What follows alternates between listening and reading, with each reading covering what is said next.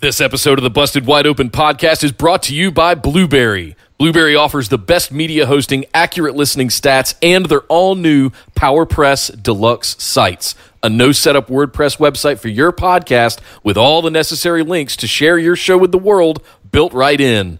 If you currently produce a podcast and are looking for a better host, or if you're looking to start a new one from scratch, head over to orbitaljigsaw.com/BWO and sign up for the best media hosting and a PowerPress Deluxe site to get your first month absolutely free.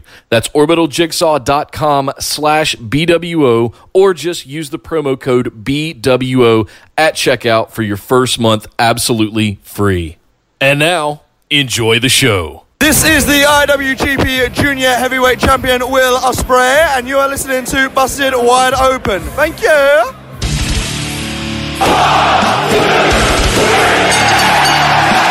You're listening to the Busted Wide Open podcast, dropping the elbow on the hottest topics in sports entertainment and the world of professional wrestling. With your hosts, Nick Howell and Sir Ian Dangerous. Coming to you from the Orbital Jigsaw Network Arena in sunny Southern California.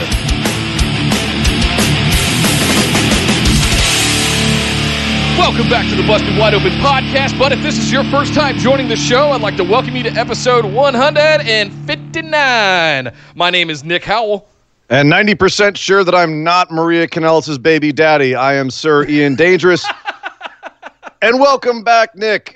Nick had a week in paradise, and he has deigned to rejoin us for this week's show, which is good because we have a lot to go over. We had Clash of Champions. NXT went live on USA with a 2-hour show, although it was only an hour on USA this week and then an hour on the network, although now both hours are on the network, although it's only an hour and a half because of commercials. You get the idea. They announced they were going to be doing a draft on the main roster. We had a major match announced for the first SmackDown that's going to be on Fox. Mm-hmm. We have Hell in a Cell matches that got made. And, over in New Japan, the Destruction Tour was insane. Things happened.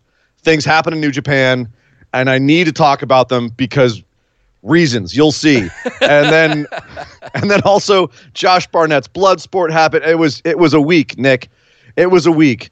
But before we talk about that, tell us about your vacation. How was it drinking margaritas on pristine white beaches in the Caribbean? I have discovered a new drink, and I can't say that I made it up. One of my friends there made it up, but it's very simple, but it tastes like cherry Coke. It's vodka, Diet Coke, and a splash of grenadine on the top. And is there an actual name for that, Sir Bartender? Yes, it's a Diet Roy Rogers. Diet Roy. Well, I guess not Roy Rogers because it's got vodka in it. So I'm not sure because there's a Dirty Shirley, which is the Shirley Temple with vodka in it. Right. Off the top of my head, I forget. There is a name for a vodka Roy Rogers, but I forget. Probably a John Wayne. Okay. I think that's whiskey and Coke. All right, then, partner. That's what I drank all week. No, so we had a lot of the. Of course, Nick you had with an impression. The freezy drinks. But I ended up landing on that one as my go-to for the week, and it was fantastic. But lots of sailing. Dodged a couple of hurricanes. Jerry and Umberto, named after one of your favorites, Mr. Carrillo.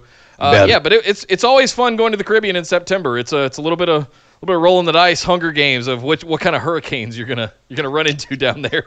But it's fun. We love Turks and Caicos. That's where we went. It was an absolute blast. So thank you guys for being patient. I needed the time off. I hope the energy that I'm bringing today is evidence of that. But I'm trying to get to your level. My drink of choice today is a little bit of whiskey and coffee here. So I'm trying to get to your level. This cold brew should have me fired up by the second hour of the show. So if you hear me get more animated, that's why. Clinkety clink, clink, clink. Yeah, there's no vodka in this one, just straight Diet Coke. You're on vacation now. Yeah, well, Nick, we got a lot of show to get to, so let's do a little bit of housekeeping, and we'll get right into it. Yes, guys. The Discord is hopping. I want to start off with that one at the very start here. As we transition into 2 shows coming up here in the next couple of weeks, the Discord is going to be where it's at. All the action where we used to do weekly threads, those are still going to be there, but we're starting to see the action die off and migrate over to our real-time chats channels happening in the Busted Wide Open Discord server. So make sure you sign up there. You can find a link to it at the top of the BWO discussion group over on Facebook, which you also want to be involved in over there. You can follow us on Twitter and Instagram at BWO Podcast, right here on YouTube, live, well, at least for the next couple of weeks, every Thursday at 8 p.m. Eastern, 5 Pacific. To recap, in case you haven't been following along, starting on Tuesday, October 1st, we're going to be going live, again, same times, 8 p.m. Eastern, 5 Pacific on Tuesdays, covering the wide world of wrestling and any happenings on Raw, and then we'll have a third hour as needed for any pay-per-views that we need to recap. We'll follow that up later in the week on Saturdays with a show that will cover AEW, NXT, SmackDown Live on Friday nights for Fox, and then we'll be jumping over to Facebook for a live listener questions segment over there. So listener questions moving over into the discussion group. So definitely be in the Busted Wide Open discussion group so you can get in on some of that. Last but certainly not least, we can't not thank our patrons. You guys rock. Thank you so much for all of your support. And if you want to get in on some of that action, head over to patreon.com/BWO and sign up for one of those awesome reward tiers. You can get access to listener questions, show notes, bonus episodes, all kinds of good stuff over at patreon.com/BWO. Ian, there is a ton of wrestling that we have to get through here. And I know that I did like a 10-hour marathon last night. As soon as we got home, I kissed Esther on the cheek. I said, "I love you, darling, but I spent a week with you. I gotta go watch some wrestling for about 12 hours so that we can do a show today for you guys." Yes. And Nick, to start things off, because you were gone for the show, we didn't actually do our normal recap episode, so we're going to really quickly run through it, because by now I assume everyone has, if they know Raw and SmackDown, we got to get to Raw and SmackDown primarily here. Yes. So we're gonna bust through Clash of Champions really quickly, go over our pick'ems, any quick thoughts we have on it, and then head to the rest of the week. But first, let's start off with Clash of Champions. Well, we kicked things off on the pre-show with Drew Gulak defending his Cruiserweight Championship in a triple threat against Humberto Carrillo and Lince Dorado. Did I say that right? Yeah. That was my close enough. Yeah, all right. Close enough. Yeah. Good. You were lived in LA for long enough to pick up a little bit of it.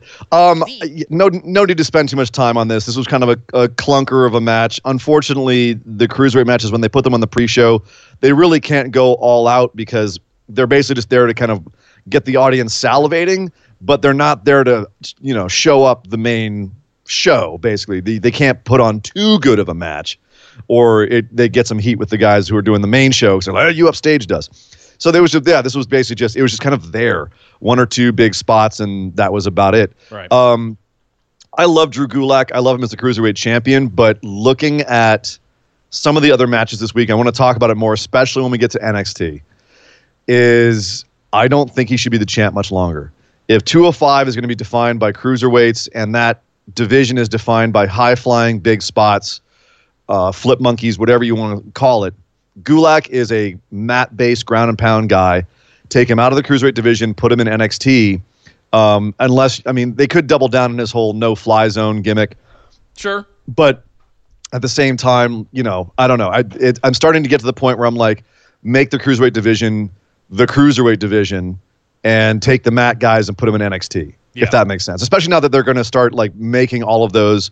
It seems like they're starting to blur the lines between NXT and 205 Live more than it's blurred between 205 Live and the main roster. It's more of a Triple H project. Yeah. So as far as I'm concerned, I would say keep the high flying guys in 205 and take mat guys have Gulak go have more technical clinics with Matt Riddle and Kushida and stuff like that. So, but he did win. We both called him to retain here. Sure. In a triple threat, it didn't seem like it was the time to take it off of him. No, and I don't think I think there's a chance that it could be one of these two guys that dethroned the Gulak, but I don't think it was going to happen in a triple threat format like this, and probably not on the pre-show of a B pay-per-view for that matter. So, yeah, exactly. It is what it is. I have a lot more to say about the blending that you were just going over, but I'm going to save that till we get to NXT later. Oh yes. Some of my prophecies are kind of starting to happen. Oh, God. Oh, next up we had AJ Styles defending the United States Championship against Cedric Alexander on the pre-show. Ouch. Yeah, you didn't prophesize this, and neither did I. I don't think anybody prophesized AJ Styles pulling the curtain on the pre-show. That being said, once you saw the result of this match and kind of how they dealt with this match, it made a lot more sense because this was basically just going to be AJ Styles putting down Cedric Alexander. And Cedric had a very hot start to this match, which was a theme of this show. A lot of hot starts to matches. But in this particular one, it really did fire the crowd up. And even though AJ Styles put him down pretty quickly and retained, it was exciting. And it definitely woke the crowd up, which I think was the intention of this match, was have a big star on the pre-show, get the audience excited. There's no real other match I would have put on the pre-show instead of this one. If you look down the list here, this is the one that, given the contents of the match, made the most sense to have on the pre-show. Maybe Shinsuke Nakamura and The Miz for the IC title, but they've done Shinsuke on the pre-show so many times, and I don't know if having Shinsuke beating The Miz on the pre-show would have had the same effect as AJ Styles beating Cedric Alexander, because AJ Styles is still such a fan favorite. Maybe one of the women's matches, but then you get accused of sexism. Right. If you put like the women's tag match on in the pre-show, then all of a sudden people are like, oh, they're burying the women's tag division already. People freak out about it. Whereas this one, we can kind of understand, I think, if we look at it. So it wasn't that big of a deal. I kind of understood after the fact. I mean, in the context of Clash of Champions, it felt weird to have a match like Rowan on here that didn't have a title involved, whereas you had two other titles on the pre-show, and that's one of the complaint. Like don't have the match in this setting, like Clash of Champions, where there's not a title involved, and you don't have to relegate an AJ Styles Cedric Alexander U.S. title match to the pre-show. So I think it was just a poor decision to go through with that. But as we found out, that match, Nick, was a match for the championship of Vince's heart. Oh, God. Who has Vince's heart more, the Bludgeon Brothers or Roman Reigns? Because they're both very near and dear to his heart. Yeah, that's right. That's a tough choice. Well, let's talk about that when we get to it, because next we had Rude and Ziggler versus Strowman and Rollins, and Rude and Ziggler picked up the win. I called AJ Styles retaining. I called this. Although I was freaking out at the time during the show. I was actually legitimately like, what did I do? Why did I pick that? Because it didn't seem so obvious at the time that they would pick it up. That being said, it's a whole bunch of sound and fury signifying nothing, as we found out on Raw. But at the same time, it once again showed what a prop the Raw tag team titles, the tag team titles in general, are in the WWE. It was there just to make Strowman and Rollins have some time together. Yeah. And ultimately really led to, I felt, nothing, which we can talk more about when we get to the main match, which was Strowman versus Rollins for the Universal title. Yeah. But having them be the Raw tag team champions ultimately meant very little. Yeah. And that was frustrating. Well, I got a little scared. You jumped out to an early 2-0 lead here, and I knew I took some risky picks down the card, and I just went, oh, God, this is going to be a bloodbath. That's what I was thinking at the time as well. Like, oh, man, where's Nick when I need him? Right. I need to rub his face in it. So here we are beginning the card, starting off with that, and then we go to Bayley versus Charlotte, which was a very quick match. Bayley ends up putting Charlotte's face into an exposed turnbuckle and scampering off with the win. I love the fact she scampered straight to the back. She went full Toru Yano. Well, yeah, just like I got it, I'm out. I loved it. I loved that aspect of it. But at the same time, this was kind of a quick nothing match, which was a bit surprising. Yeah, exactly. And we both picked Bayley to retain there. There were further developments that happened throughout the week, so we'll talk about those when we get to them. Next up, we had Revival versus New Day for the SmackDown Live Tag Team Championships. And I'm very proud to say I did call this one. This is where your comeback began. I was kind of surprised that they beat the New Day, but I guess we got to get the New Day to be 6-time champs next time they win. It'll be 6-time champs, something crazy. Screw up everybody in the crowd being able to follow along with Big E on their opening announcement. Exactly. No, this was a really good match, though. I thought this was very well worked. Not surprisingly. This was actually the match that I think I was looking forward to the most. My love for tag wrestling. These are two legit tag teams and I was very excited about this match. It was really good, but I think it was about 60% of what we could potentially have. This could rival some of the Uso and New Day matches we've had over the last couple of years. These two pairings, and it could. I just if they give them time, if they give them a build, if they let this happen, that's why I got so excited with Randy Orton versus Kofi, and then New Day versus Revival, and both of those kind of pseudo factions coming together. I love stuff like that. So I'm anxious to see what happens from here. But yeah, I'm happy to see Revival come off the Raw Tag Championships, and now they get the SmackDown ones. So obviously they've worked things out throughout 2019. At least they're champs, and it looks good to have them have belts next to Randy Orton, especially given what happened with Randy later. Yep. The funny thing is, I thought these guys had a better match on SmackDown when we had a pseudo rematch on SmackDown than this match. This was a great match. It was a fine match on a show that was fair to middling. This was one of the standout matches, but they had a better match on SmackDown. So I'm looking to see if this feud continues with them, and if so, if they get more time to really work some matches and can get closer to the Usos and New Day high water mark as far as how good those matches were. Next, we had the women's tag titles. We went right from one of the best matches on the card to one of the most meh. Alexa Bliss and Nikki Cross versus Fire and Desire. We both picked Bliss and Cross to retain here. Not much to talk about, really. Not much to talk about there. It just kind of was. It happened. It's what we expected. It's just kind of was, and it's unfortunate because we were saying it's a really now kind of a thin women's tag division right now, where you've just got Alexa Bliss and Nikki Cross, and that's kind of it. Kabuki Warriors are AWOL. Fire and Desire have been put down by Bliss and Cross a couple of times now. And then the Iconics are also AWOL. Don't know where they went after losing the titles. Sasha Banks and Bayley are teasing being a team still, and we'll talk about that when we get to the week because, oh, God. But, yeah, they've got to get the NXT involved in these tag titles at some point because NXT does have a lot of women sitting around. Vanessa Borne and Aaliyah could be in there mixing things up. Horsewomen. So I think they're ready, So we'll see. I have high hopes for this, but skeptically optimistic, as I always say, with regards to the women's tag division. So we'll see how that all shakes out. Next up, we had Shinsuke Nakamura defending his Intercontinental title against The Miz. And this was where I started reaching a little bit, admittedly. Reaching? Yes. I want Miz to get that 9th. Everybody wants Miz to get the belt. He's not going to get it till he has his kid, which by the way, he did just today. Congratulations, Miz and Maurice. Perfect timing. I just saw the name. Let's see. Welcome, Madison Jade Mizanin. Jade Mizanin. Thank you for taking the first note off of my other news section. But it's okay because it's all right. We're in a hurry today. Yes, it's true. We are.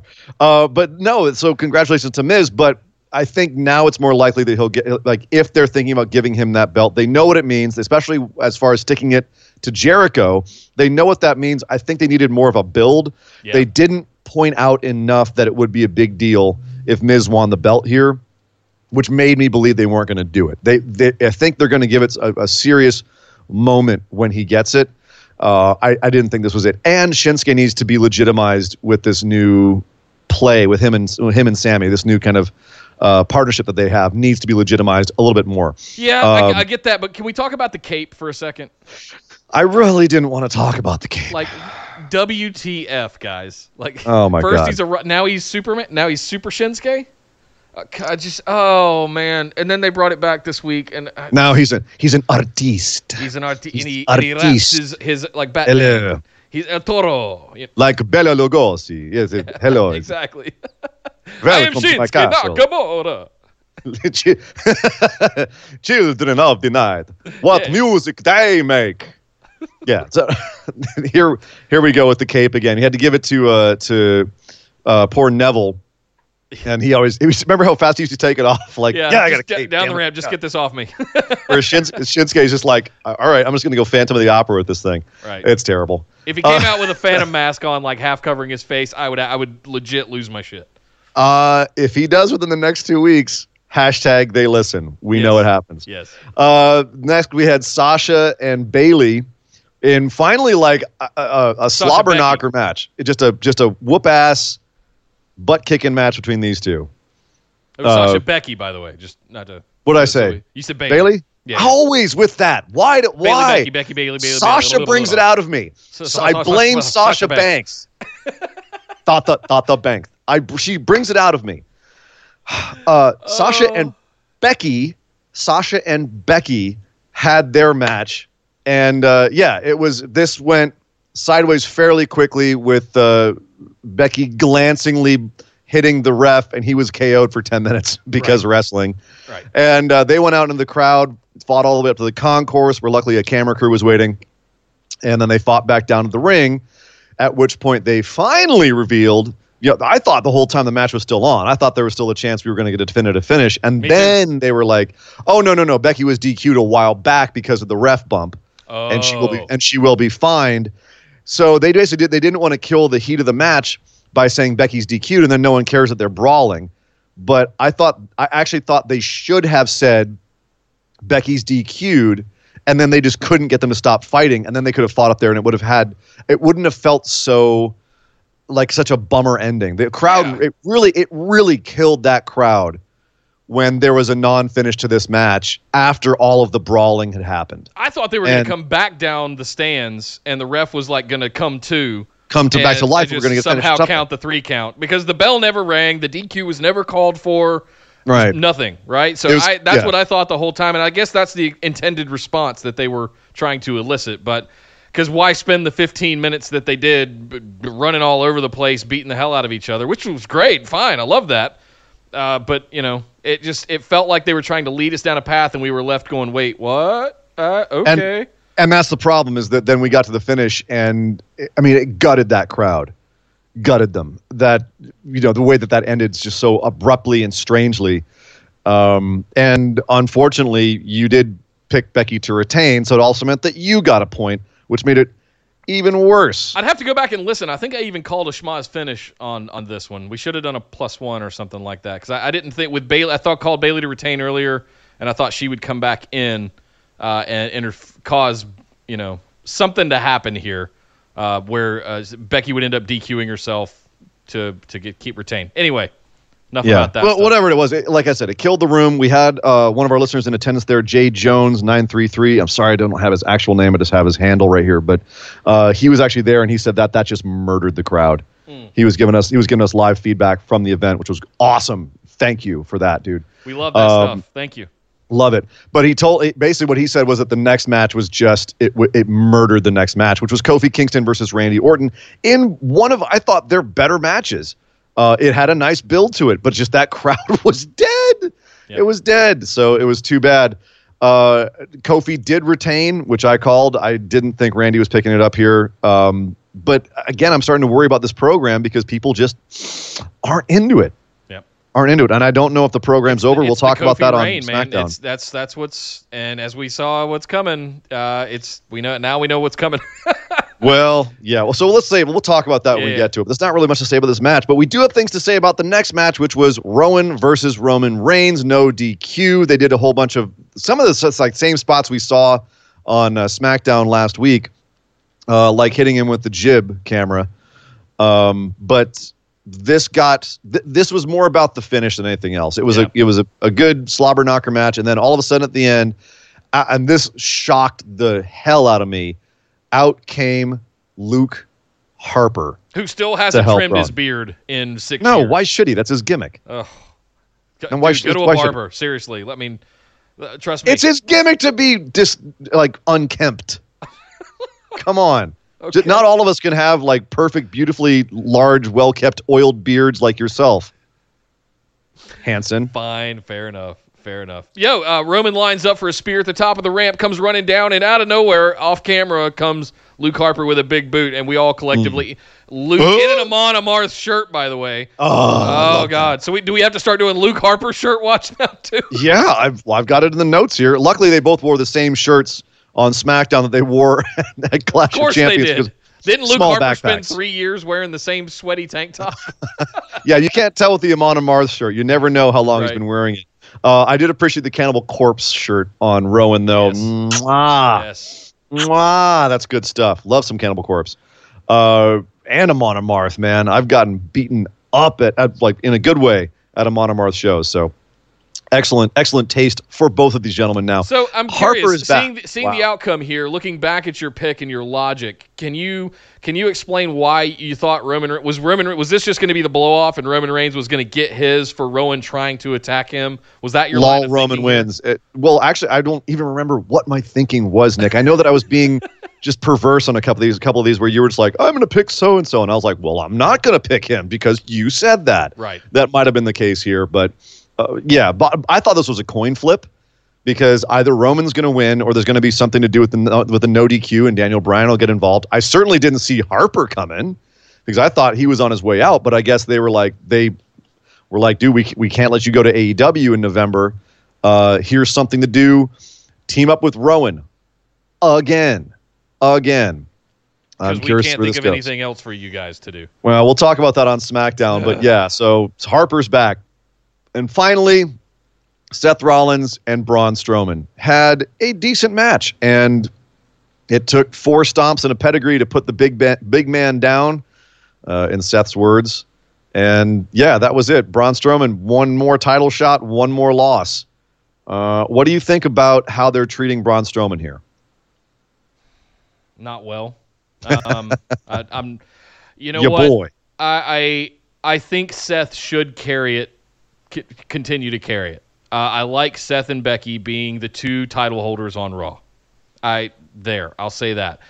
That said, I fear for Braun Strowman. How much longer can get these hands Raw last? I don't know.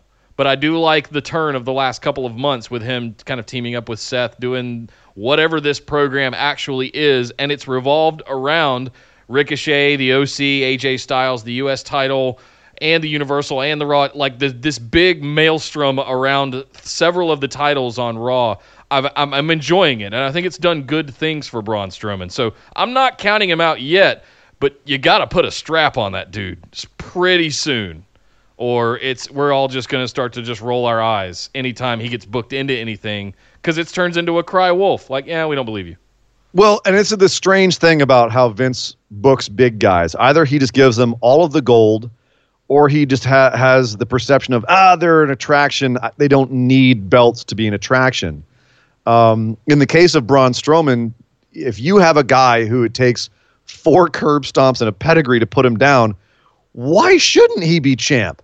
There's that indicates to us, the viewers, anyone who's even halfway thinking about it, there's something wrong with his game.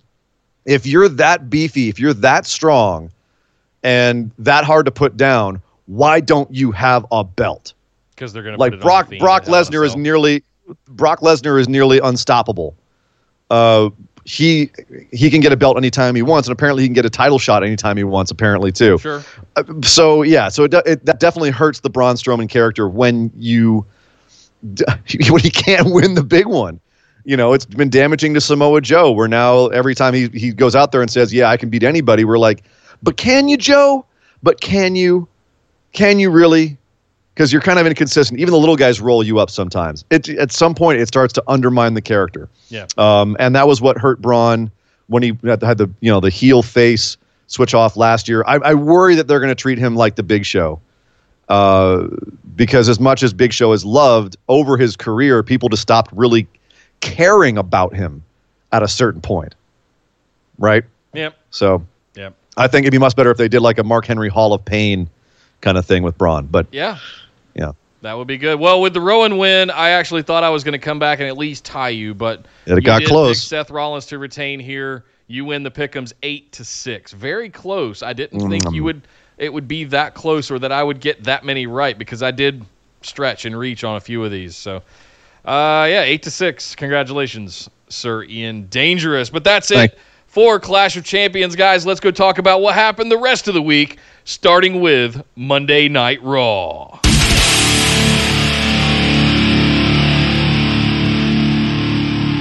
So we start off with Seth Rollins in the ring, recapping Clash of Champions like we just did.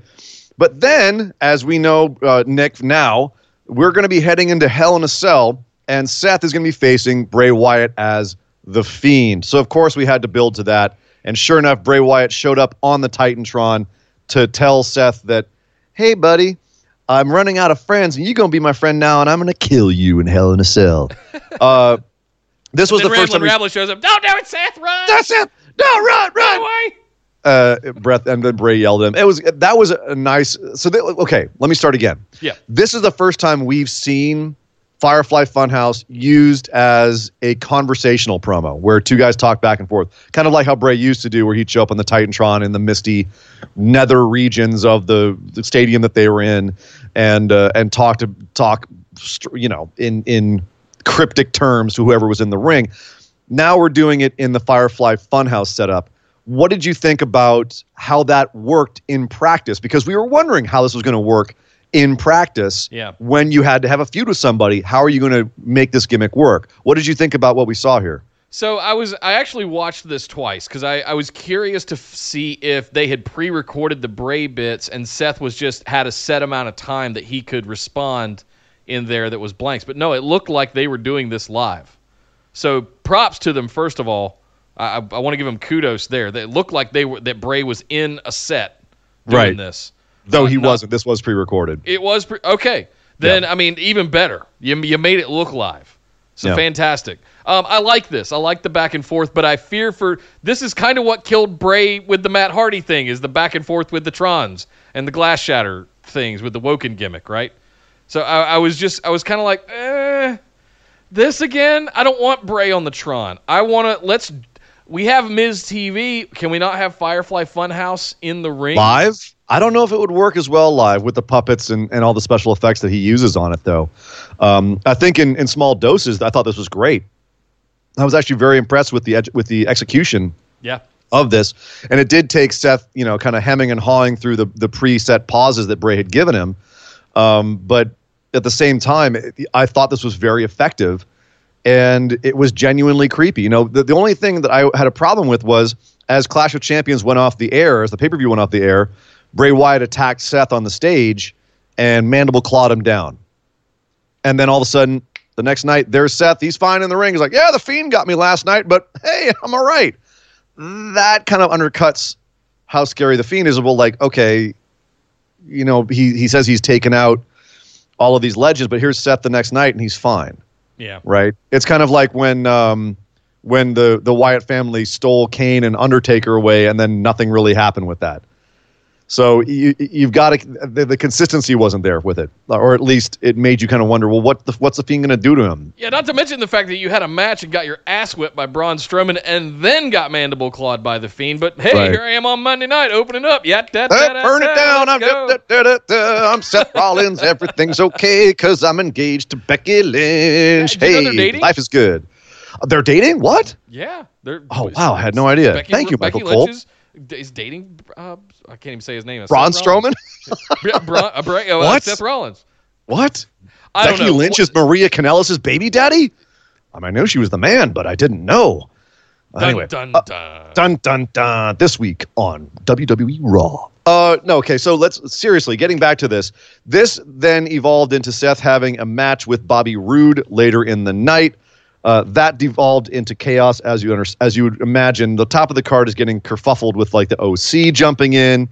The OC also had a match with. I'm trying to keep up on everything in Raw, 'cause it is getting more convoluted now, which makes breaking it down a little bit harder. Yeah. Which I like, because the more convoluted it is, the more engaging it is, the more easy it is to watch, because things are always happening. But the 2 points that went forward with Seth's story were, Bray kept throwing Firefly Funhouse segments into Raw for the rest of the show, showing a wall of pictures where he had pictures of his victims with their faces with little X's over the eyes and a little little frowns on their lips. Little devil horns. Like Jerry the King Lawler and Mick Foley. Everyone he basically put down. Not gonna lie, I was thinking of doing the same thing to Nia back here. What has Nia ever done to you, Nick? I don't know. Exactly. So. He basically was threatening Seth throughout the night. At the end of the night, Seth Rollins is having this match with Bobby Roode. The OC comes out, and to save Seth, so you have Dolph Ziggler and Robert Roode, who they basically they gang up on Seth at the end of this match. DQ finish. OC comes out, 5-on-1. Everyone starts beating down on Seth. And out comes the Demon Kane, who also happens to be the mayor of Knoxville County, Tennessee. They happen to be Knox County, Tennessee. They happen to be in Knoxville, Tennessee. Sasha Banks. And so, of course, he got a huge ovation. It also helped that he had won the 24/7 championship on a little vignette earlier, which was a lot of fun. He was showing R-Truth around Knoxville and Volunteer Stadium. Yeah, Volunteer Stadium. And this was actually, the stuff with Kane was, I thought, adorable. I thought it was a lot of fun. R-Truth is hilarious. Kane playing along was hilarious. Calling him Mr. President, just all of the typical R-Truth stuff. R-Truth realizing that the policeman that Kane had with him was actually a referee and trying to run away and knocking himself out on the goalpost on the field, and Kane pinning him on the field to get the championship. And then R-Truth hiding on top of Kane's limo, rolling him up, and then when Kane goes to grab his neck and chokeslam him, he goes, "You don't want this belt. It's a bigger job than being the mayor." And Kane goes, maybe you're right. Let's just go enjoy the show. So by that point, the audience is just salivating for Kane. And sure enough, so when he comes out at the end of the show as the Demon to save Seth Rollins, the crowd just pops huge. It was a great moment. So this is a throwback moment, too, for those that haven't been keeping up. If you remember when Seth did his heel turn and his Money in the Bank championship run with the briefcase leading up to the cash-in at Mania, Kane was basically his henchman, helped him win Money in the Bank. But then he turned on him, didn't he? So right, he did. So I'm wondering where this is going, because that was the first thing that popped in my head. It's not going anywhere. It was a one-off to pop the hometown crowd. And then, of course, after Kane leveled everybody, the lights started going out, and the Fiend pops up from right behind Kane and puts him down with the mandible claw before staring down Seth in the corner of the ring.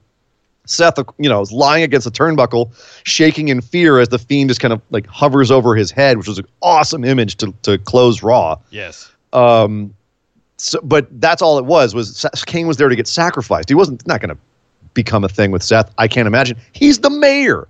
They were in town. They used him. He's sticking around, and he's not going to go back on tour with WWE, dude. Calm down. Okay. So my question here is it starting to get to the point where we've seen Bray kill enough legends, and it's time for him to move on to current roster people? Yeah. Or is this okay? I think we saw the beginnings of that this week with the whole Kane thing, with Bray coming out at the end of Clash of Champions and sacrificing Seth. We're seeing the Fiend. We've seen him with Finn Balor already. We're going to see him at Hell in a Cell with Seth Rollins for the Universal Championship, which is crazy to me. Fine, we'll talk about that at a certain point. Yeah. But I thought all of this was executed pretty well. And respect to Kane for showing up and being there and putting over some of the new guys, especially the Fiend. So I love all of I'm not mad at anything that happened throughout this segment, really. I believe really Kane was the first guy that Bray Wyatt put down when he came in as the original Bray Wyatt character. Oh man! So this goes way, That's cool. This goes way back. Yeah, nice little callback. But yeah, but this was, I think, there's a lot of entertaining stuff here.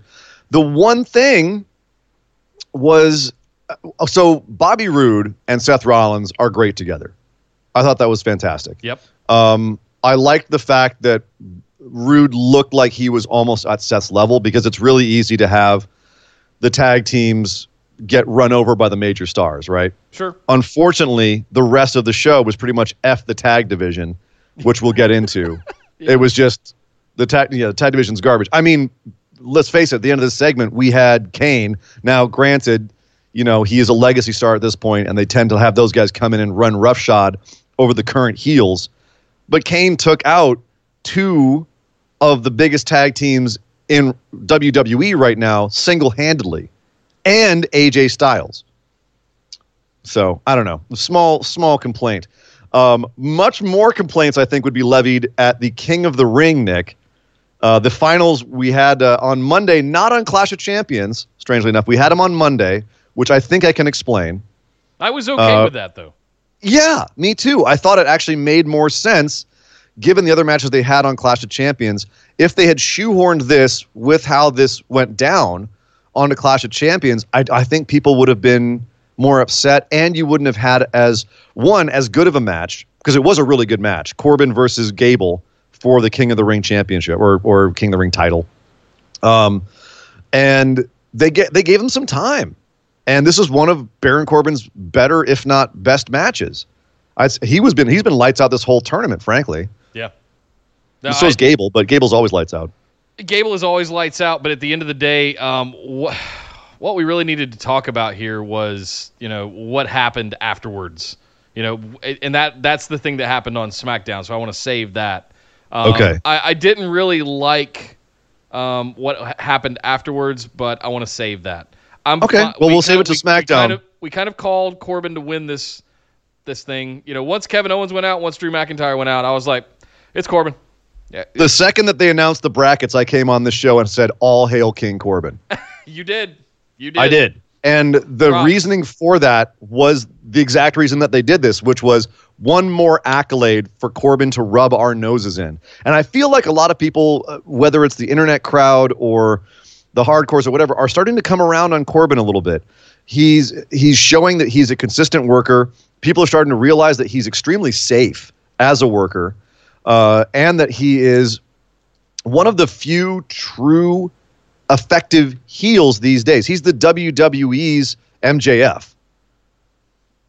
He's not quite as good with the patter as MJF is. Yeah. But man, he can get under an audience's skin. And I think people are starting to kind of respect that a little bit. We've been high on him ever since the Constable Corbin gimmick. Back last year, we were saying in the fall, like, he's great. Like he's genuinely such an effective dick heel that he makes us hate him. And sometimes it's hard to get around that instinct to just hate the person. I have that with Taichi, where I just can't get around my natural hate of the man. I think which is why he's such a great heel. When he put the vest waistcoat on, that's when it clicked for me. And I know a lot of people hated that, but him coming out as that Constable character. It's just what name can I make up for I'm in charge that isn't commissioner or GM, right? So I'm still in charge. I just got off my shift at TGI Fridays, and I'm here to kick ass. I have 27 pieces of flair. So Corbin is your King of the Ring. As you said, we'll discuss it more on SmackDown, where we have the coronation ceremony and some of the fallout from this, which was very interesting as far as speculating about who they really made this tournament for. So, but at the end of the day, I thought it was just interesting to point out people are starting to come around on Baron Corbin, and here he is winning this tournament when we had so many other people in this tournament that could have been deserving King of the Ring winners, and they decided to go with Corbin. Yeah. So, very strange. The Viking Raiders, Nick. The Viking Raiders. War Machine. Which is it's interesting because today my Raiders did face the Vikings in a losing effort, and I'm still feeling that as we do this show right here. So saying Viking Raiders actually hurts me more than normal today, Nick. You could say the Raiders got the Minnesota Viking experience. Okay. I hate you so much right now. How's your Cam Newton doing? Dressing up like a insane gypsy anymore? Yeah, it's Aunt Jemima something. I don't know what's going on. Nobody knows what's going on with Cam. I can't tell if he's going to read your fortune or take a sack. Anyway, so probably both. So this is strange. So the Cedric Alexander is teaming up with the Viking Raiders to face off against the OC, the entire OC, AJ Styles included. So maybe Cedric and AJ still having a feud, which is strange because before that it was Ricochet in this position. There are rumors that Cedric Alexander is being slow pushed by Paul Heyman. If so, that would explain why he's winning and losing. He's trying to get audience sympathy right now. Should it be Ricochet instead of Cedric Alexander? Or are we okay with Cedric getting the spot? I feel like it should have been Ricochet. I feel like it already was Ricochet. It makes me wonder what plans they've got for Ricochet if they're kind of yanking him out of that U.S. title picture this quickly, almost overnight, seemingly overnight. Yeah, it was they did have their matches, him and AJ, but at the same time, I'm going, are they interchangeable? A little bit. But we've talked about how some of these smaller flippy face guys, Ali, Cedric, Ricochet, they're all kind of starting to be a little bit interchangeable on the main roster. Are they going to get lost in that interchangeability is what I'm concerned about. And that's my biggest fear. Like Ricochet has enough going on that, again, we saw some of that with Kanellis this week, but he's good enough. He's got the moves. He's got the mic skills. He sells well. He's got everything you need. Cedric, I still feel needs a little bit of that shine, and I'm wondering if that's why they put him in here, and they've got other plans for Ricochet down the road. So we'll see. Again, as long as you're on TV, you're doing something right. Yep, exactly. So at least they're on TV. Although I didn't like how I 50-50 liked how they handled Ricochet this week, but we'll get to that in 1 second. Before that, we got to talk about Sasha and Bayley. The Boston Hug connection. I can't even say it. Sasha and Bayley reuniting their tag team against Alexa Bliss and Nikki Cross and beat them fairly handily. Beat the current women's tag team. Now, granted, Sasha and Bayley were the inaugural women's tag team champions. It makes sense to have them beat the current ones to at least establish some sort of pecking order. They could take the titles if they wanted to. I thought that was an interesting dynamic. Conversely, speaking as devil's advocate, there's now singles wrestlers again. Yep. They shouldn't be beating the champs this easily. Nope. And then beating them up and needing Becky and Charlotte to come out to save them, to save Bliss and Cross. Because it's not about Bliss and Cross. There's obviously something at play here circling the 4 horsewomen of NXT. And I haven't quite put my fingers on what they're up to, but it's very, Charlotte's face again, guys. Newsflash. Hello. All of a sudden, I like the fact that they're not going full. Like she's not becoming like a nice girl.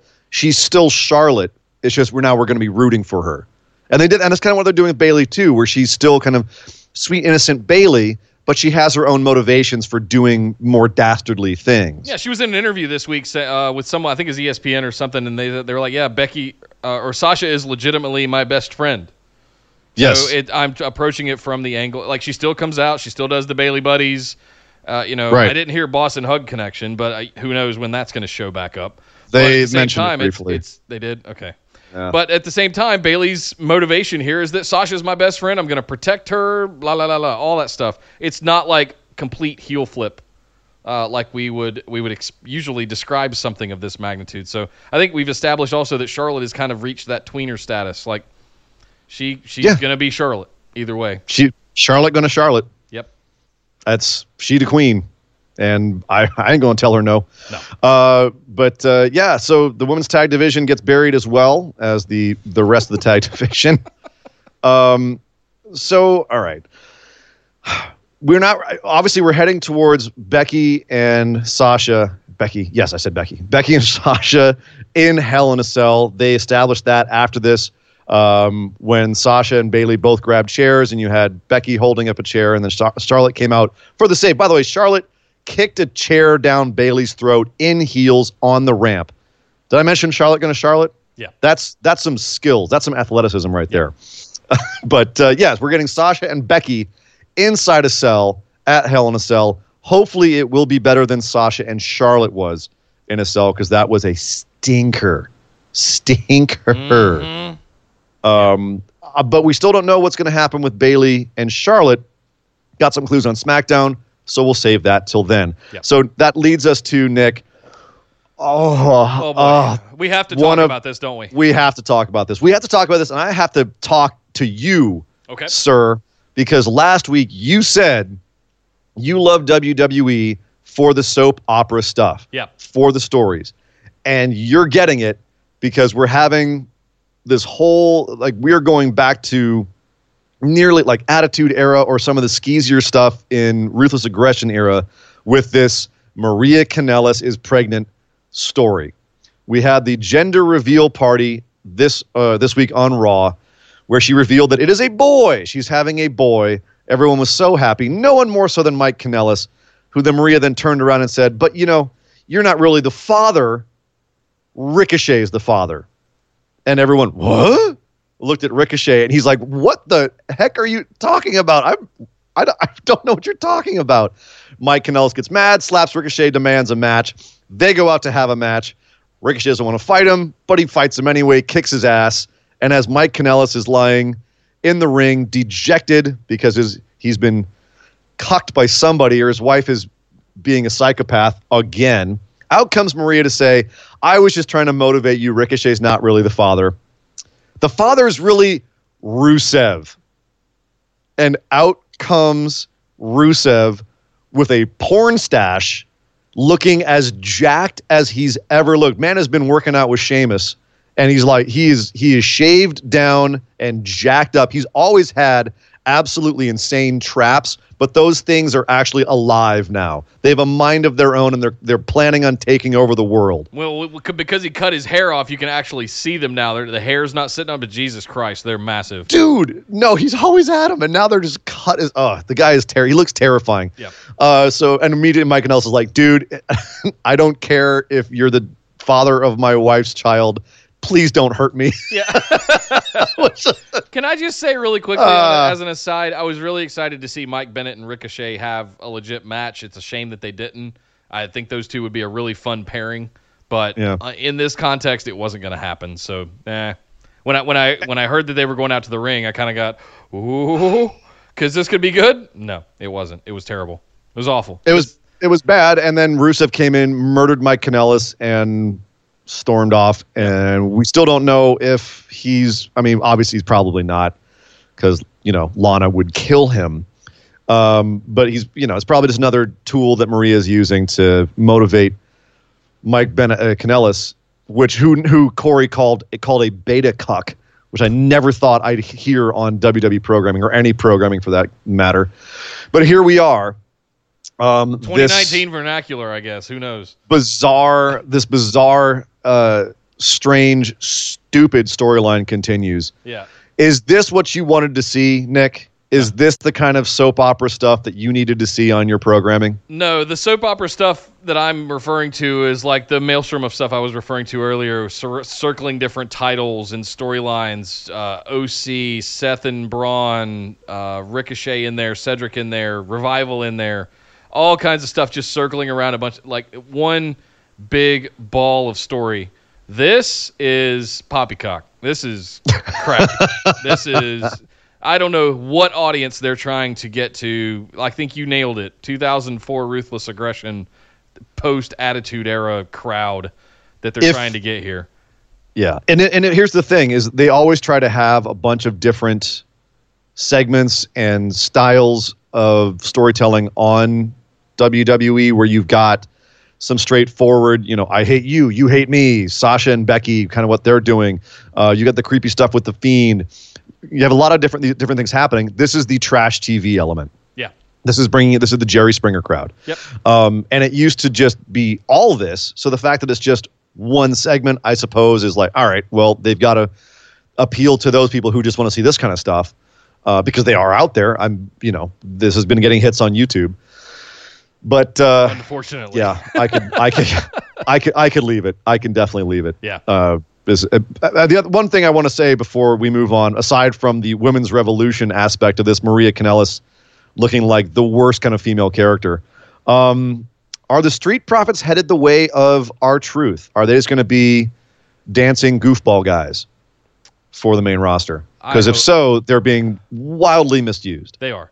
They're being wildly misused, but whatever they're doing, the segment with Booker T was awesome. It was, for what it was. They're pulling stuff out. They're making they're making gold it out of work. garbage. What they're being tasked to do, they're pulling it off. They're doing it fantastically. Yeah. I agree with you. It's wildly misused, but at the same time, there's a lot of shit happening right now in the tag division amongst different teams and stuff, and is there just not a place for them to slot in yet? Could they be looking at something coming up for Survivor Series in a couple of months? Possibly, but at this point, they seem more like, kind of the sing and dance and act that you typically get when Vince McMahon sees a couple of funny guys who happen to be African American. The thing that I think kind of saves this is Dawkins in particular, and a little bit Ford, are playing some of their jokes to the camera where it seems like they're either in on it or they're taking control of it, or ownership of their own jokes. And some of their jokes are genuinely funny. Some of the reactions they had to Ricochet and Mike Kanellis leaving to go fight it out in the ring, and Ricochet possibly being the baby daddy, some of that stuff that they were like their little, bits that they were doing after that was genuinely funny. And witty. And I was sitting there going, I don't like the fact that they're slotting again into, the funny guy's role, but at the same time, they're actually doing stuff that is funny, and they're ripping it out and not stumbling on it. So from a performance standpoint, they're nailing it. Yeah. So hopefully they can, continue to grab the proverbial brass ring. Yeah. When it comes to that. Nick, I have to ask you, what did you think about AOP coming back and having a promo dressed in suits, starting off introducing themselves in English, and then cutting a promo entirely in their own respective native languages?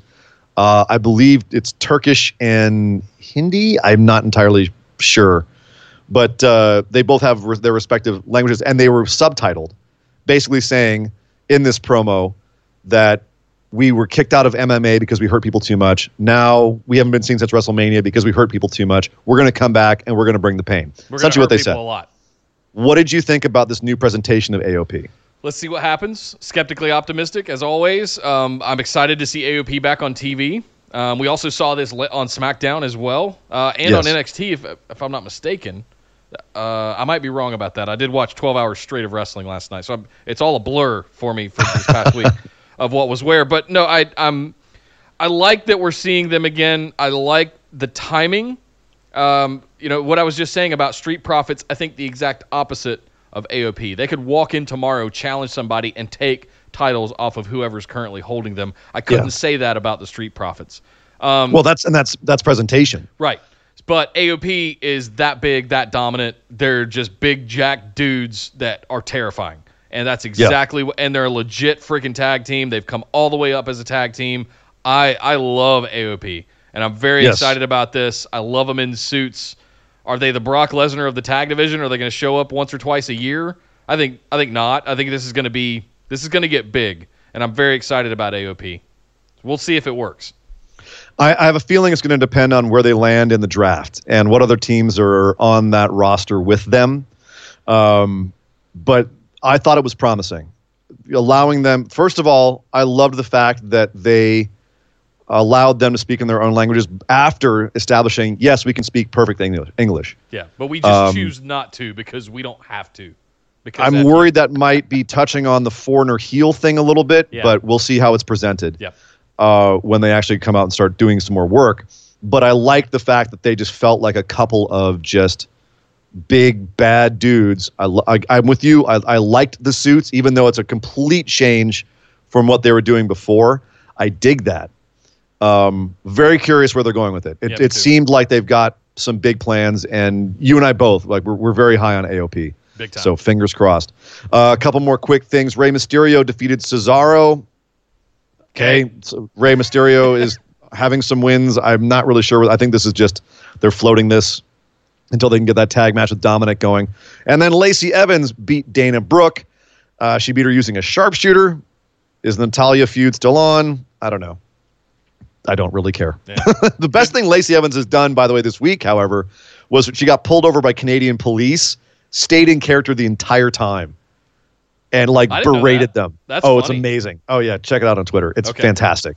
Lacey's mwah. There's some really good stuff about Lacey. A lot of people are down on Lacey. I am not down on Lacey. I'm down on how they used Lacey. Yeah. I think she's fantastic. No, they were finding her sweet spot in NXT with her character and all of that stuff, but all of the ramp walking crap just kind of killed a lot of it. When she got brought up to the main roster, unfortunately. Also, props to Dana Brooke. She's been working really hard off TV, main event, things like that, house shows, looking jacked as always. And she and Sarah Logan have been putting on some damn good matches, actually. Yeah, absolutely. Very athletic stuff. I just go do some promo work, and you can be a lot of high hopes for Dana Brooke. But, yeah, that's it for Monday Night Raw, guys. Indeed. We're not – what? Oh, yeah. I was going to say, yet. We're going to head over and talk about what else went down this last week, at this point, over on SmackDown Live.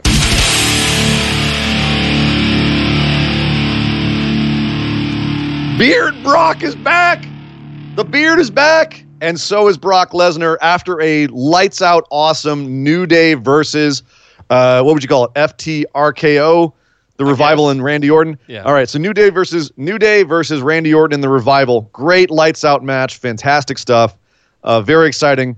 It ends with Kofi standing tall in the ring after defeating his enemies, and Brock Lesnar's music hits. And everyone in the arena just goes, what? Is he actually here? Yes, he is. Oh, my God. Brock Lesnar comes out with Paul Heyman and, long story short, challenges Kofi Kingston for his championship on October 4th, the very first SmackDown on Fox. It will be the first time Brock Lesnar has had a match on TV in 15 years. Good God. There are people who are currently watching WWE who were too young to watch WWE the last time that Brock Lesnar had a TV match. So There's probably people watching WWE that weren't born at that point.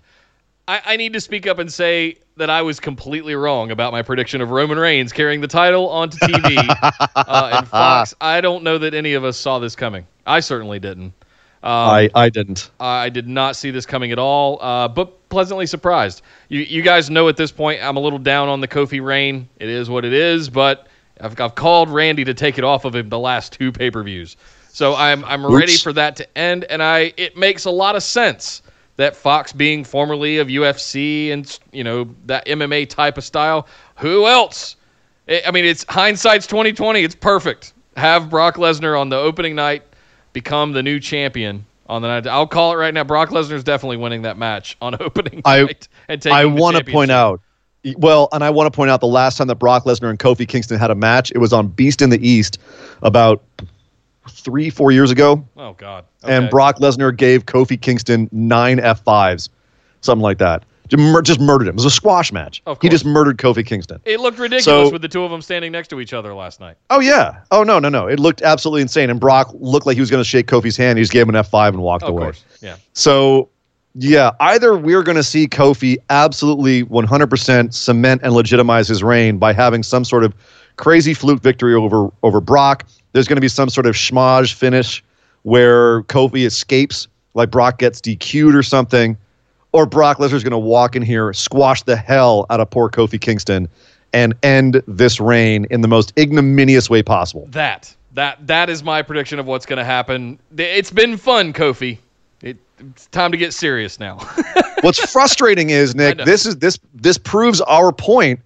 Earlier this year, when Brock won the Money in the Bank match, as entertaining as the Beast in the Bank was, and Brock with his boombox briefcase, as entertaining and stupid as that was, he didn't it was dumb to put that briefcase on Brock. So many other things you could have done with that, other storylines you could have had, because this just proves Brock can walk in whenever he wants and call a title shot and get it. And we all knew that was the case. So it was stupid to have him have the Money in the Bank briefcase. Agreed. Yeah. Anyway, we will see what happens to poor Kofi if he's left decimated on October 5th. Yeah, he's done. Enjoy the next couple of weeks with Kofi as your champion. It's not going to happen going on to Fox, unfortunately. So, anyway. What is happening on Fox is apparently Luke Harper and Eric Rowan are back together buds again. Eric Rowan sat down for an interview with Michael Cole. That went about as well as can be expected. I feel like he's trying to do the Daniel Bryan psycho style of interview, and it just doesn't work because the guy has the acting chops of a cardboard box. Trying to say that he is Daniel Bryan's intellectual superior and that he's better than Daniel Bryan in every way, physically, mentally. He's no one's puppet, blah, blah, blah. Not very believable, I have to say. But as the show closed, Daniel Bryan came out to address this and was promptly murdered by both Rowan and Harper. Roman Reigns came out for the save. He also was beaten down to close the show. So a couple questions I have for you here, Nick. Okay. Is Daniel Bryan going face already? Because it seems like he's starting to nudge towards that way. And should he go face? And then what's the end game for Harper here? Is Harper and Rowan just going to be tag teams again? We're going to be Daniel Bryan and Roman versus Harper and Rowan? It almost has to be. Rowan can't stand on his own. I think Luke Harper could, had he what's the thing we always say? Anybody can be, if they're booked properly, anybody can be a big megastar in WWE. So I think Luke Harper just doesn't talk a lot, or he's never been given an opportunity to. So the two of them on their own, the two of them together as big bruiser heavyweight dudes with janky beards, yeah, absolutely. Do you feel like this is the best thing for Luke Harper, is to be in a team with Eric Rowan, essentially Bludgeon Brothers Part 2, only now with heavy metal shirts, as opposed to those stupid World of Warcraft costumes they had before? Yeah, I hope they don't put them back in the costumes. That's the big thing I'm really hoping for. Like, if we can avoid that, everything's okay. But if we end up putting them back in hooded costumes with big stupid orc mallets, that's going to go downhill real quick. And I don't want to see that happen at all.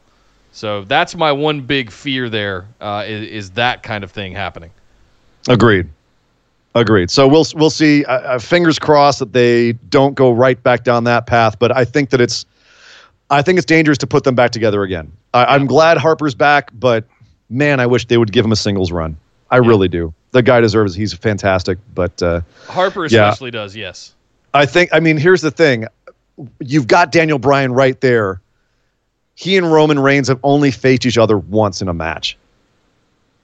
What are you doing? Why are you not having those two guys feud? How do you go for Rowan and then throw Harper in it and possibly have them have a tag team against Roman and Daniel Bryan? The mind explode. I don't understand why that was the logic over Roman versus Daniel Bryan when you have a heel Daniel Bryan that's doing fantastic work.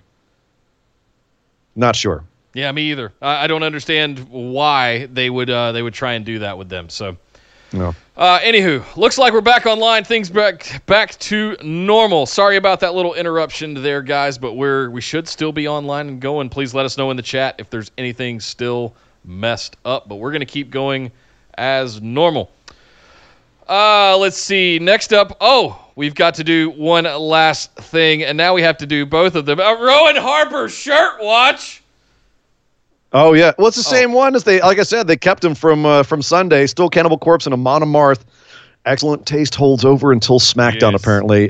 No washing machines there in Tennessee. So let's talk about some more things on SmackDown. We got to catch up here. Bayley comes in to save Sasha Banks after Charlotte tries to beat her down. And then Carmella comes in to save Charlotte when the two of them tag up on her. Carmella coming in for the save now. Is Carmella the next challenger for Bayley? And if so, what the hell was this all about? So I have no explanation for why Carmella, of all people, came in. But at the same time, it's like, well, okay, she's been doing this work with R-Truth for some time now. Why don't we let her go out there and be a part of this? And let's see what happens. I don't know. I wasn't mad at it, but give me a reason to care. Is where I'm hung up on it. I don't have a reason to care yet. And unfortunately, when it comes to Bayley, everything has to you have to have a reason to care for everything. Yeah. And I don't know if Carmella has it. And it's unfortunate because we were saying give her someone besides Charlotte. And yet here we are going, all right, she got someone besides Charlotte. Oh, it's Carmella. And we're kind of let down. Maybe if they establish what's going on with Carmella in the next week or so, it will improve. But right now this was kind of a head scratcher, given that we have no reason why Carmella would save Charlotte at this point. Exactly. Especially because, as they said, Bayley and Carmella are supposed to be good friends. Well, the next thing I want to talk about quite a bit, honestly, and I was waiting for us to get here. So we had a moment where, transitioning from this, where Kevin Owens was spotted. Several things happened in parallel here. Kevin Owens was spotted coming into the arena, walking down the walkway, was spotlighted and everything, and he had some kind of security guard or usher with him, and he had a ticket in his hand, and he sits down at a seat that, any of us going to a show would get, right, in that kind of middle tier area. And at the same time, backstage, we cut to a segment where Shane is being approached backstage and handed an envelope saying, Shane McMahon, you've been served. So Kevin Owens has served legal papers to Shane McMahon. And Shane says, well, we're just going to go address this in the ring right away. So he comes out to the ring, walks out, invites Kevin Owens into the ring, like, nope, come on in, we're going to talk about this. And we have a huge back and forth. Kevin Owens has filed a lawsuit for wrongful termination against WWE and specifically Shane McMahon and his actions over the last few months. So, Ian, what do you think of this as far as Kevin Owens trying to... Is this a good angle for the anti-hero trying to take down the big establishment is Kevin Owens? Well, everyone remembers when Shawn Michaels kicked Marty Jannetty through a glass window in the barbershop. Marty Jannetty coming back and with viciousness in his eyes, serving Shawn Michaels with papers for assault. Right. Everyone remembers after Hell in a Cell 1998 at the King of the Ring pay-per-view that Mankind, after being thrown off the cell and through the cell by Undertaker, served Undertaker with papers suing him for assault. Everyone remembers the time. Yeah, I could go on. You get the point. This is wrestling. Why is an anti-hero figure like Kevin Owens, why is someone that you're trying to build up as being sympathetic in the audience's eyes, in a company where your biggest angle of all time wasn't someone suing their boss for wrongful termination. It was someone beating up their boss because their job allowed them to. And it was the most popular thing they've ever done. And now you're turning around and having someone sue his boss. This doesn't come. That is not a move that makes us go, yeah, Kevin, you sue that. We're sitting here going, oh, I'm going to sue you. That's what I'm going to do. Great. Yeah, I'm going to sue you. Come on, Kevin. What? Big deal. Oh, God, is this the best you can do with Kevin Owens? He was on such a tear there for a while. Like, oh, my God, come on. This is so effing maddening to me. Because while I chuckled, I mostly just rolled my eyes so hard that I almost fell out of the chair. That this is the one thing that they're going to try and do is have a lawsuit angle. What are they going to do? Have a match in the courtroom? Like, come on, guys. Yeah. Seriously. Says he's going to sue him until the point where he can come back in the ring and tell Shane that he's fired. I think they were going for some sort of audience reaction here, but everyone's kind of like, yay? Yay, white-collar resolutions. You know, it's... For $25 million. It's very Dr. Evil, isn't it? $1 million, and they're like... No, that's not enough. $1 million? That's nothing. That's chump change. $25 million, please. Vince farts that much when he wakes up in the morning. That's nothing. Anyway, yeah, this angle is... I don't understand what they're doing. This angle is garbage. I'm finally on your side with the whole Kevin Owens, Shane McMahon angle. This is where it jumped the shark for me, when Kevin Owens sued Shane McMahon. Did I just beat the game? Oh, my God. I got Sir Ian to agree with me on something. Holy smokes. Sorry. This is where they lost me. That's exactly what I was talking about. This is wrestling. The whole point is you're not resolving things with lawsuits. You're resolving things with your fists. Yes. That's kind of been the stock and trade forever. Like, oh, so-and-so did me wrong. He, wrecked my car and he insulted me backstage and I'm going to slap the taste out of his mouth. You don't say I'm going to sue him. Right. I'm going to take him to court and that'll be the end of it. That'll show him. Yeah, exactly. But that's right, Daddy. I've had hard times. Ric Flair has put hard times on me, on Dusty Rhodes and his family, and as a result, I'm taking him to court. Yeah. That doesn't quite have the same. That doesn't quite have the same ring as I'm gonna give him the bionic elbow, Daddy. I'm gonna do it in front of all of you, and you can see what happens when a man like Ric Flair comes into Dusty territory. Oh my goodness. It's terrible. Let's talk about King Corbin. King Baron Corbin was coronated, but the middle of his coronation was interrupted by Chad Gable. He asked for Gable to come out, and he started making short jokes at him. And Gable finally had enough, beat the crap out of Corbin, sent him scampering out of the ring, and then destroyed all of his accoutrements all of his kingly stuff, hit him with the scepter, broke his throne, tore his robe. Gable stands tall in the ring while Corbin's screaming at him from the outside. The Ring? What? How many King of the Ring souvenirs did that audience get? There were pieces of chair and cape and Corey Graves got hit in the face with a piece of the scepter, which was fantastic. Oh, God. That shit was going everywhere. I mean, kudos to Chad Gable for just snapping finally. That's great. People loved it. I thought it was great, too. But it made me wonder because the scuttlebutt was King of the Ring was only done this year to get someone over. And the question is, was it Baron Corbin? Or was it Chad Gable? Was their idea that Gable would lose and become even more of a sympathetic babyface in the process? And now we're going to see a feud between Gable and Corbin? Sasha Banks, is that you? Gable and Corbin, where we ultimately see who they want to get over. Is Gable going to win this feud? And then the idea being to get Gable over. Is that the ultimate idea? And if so, is that actually kind of brilliant? It would be, but I'm not going to give him that much credit. I think this is all for Corbin. This is totally all for Corbin, and Gable is just the scapegoat. He's the fall guy. Sorry, Gable. Came up short. We'll see, but I did like Gable getting his back here. Came up short. Who are you, Baron Corbin? Baron Corbin with a big beard and better hair.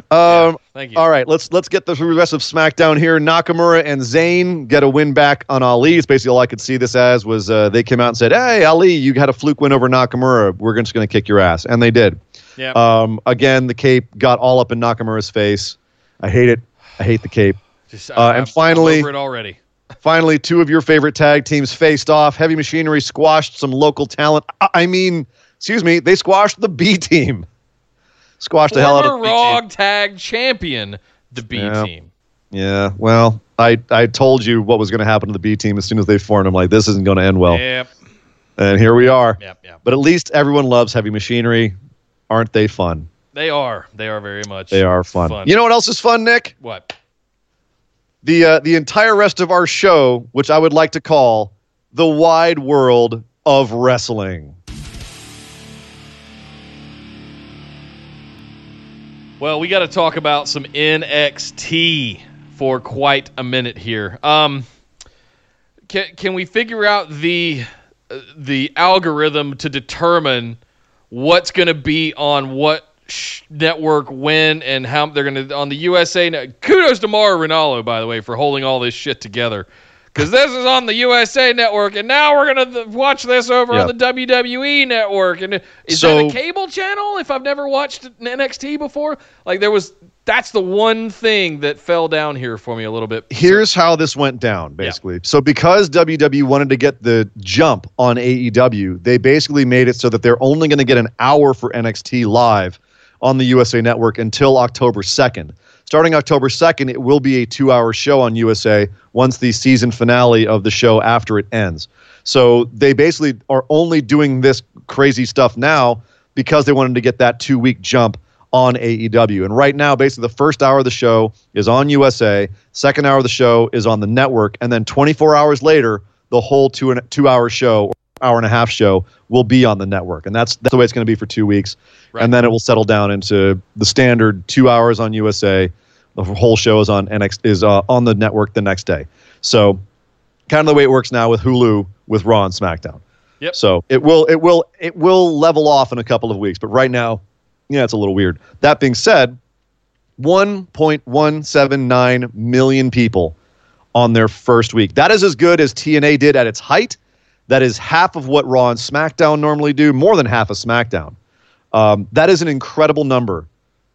If you have ever looked at numbers for wrestling shows, comparatively, is it a low number? Yes, but you're talking about half of what current Raw and SmackDown make.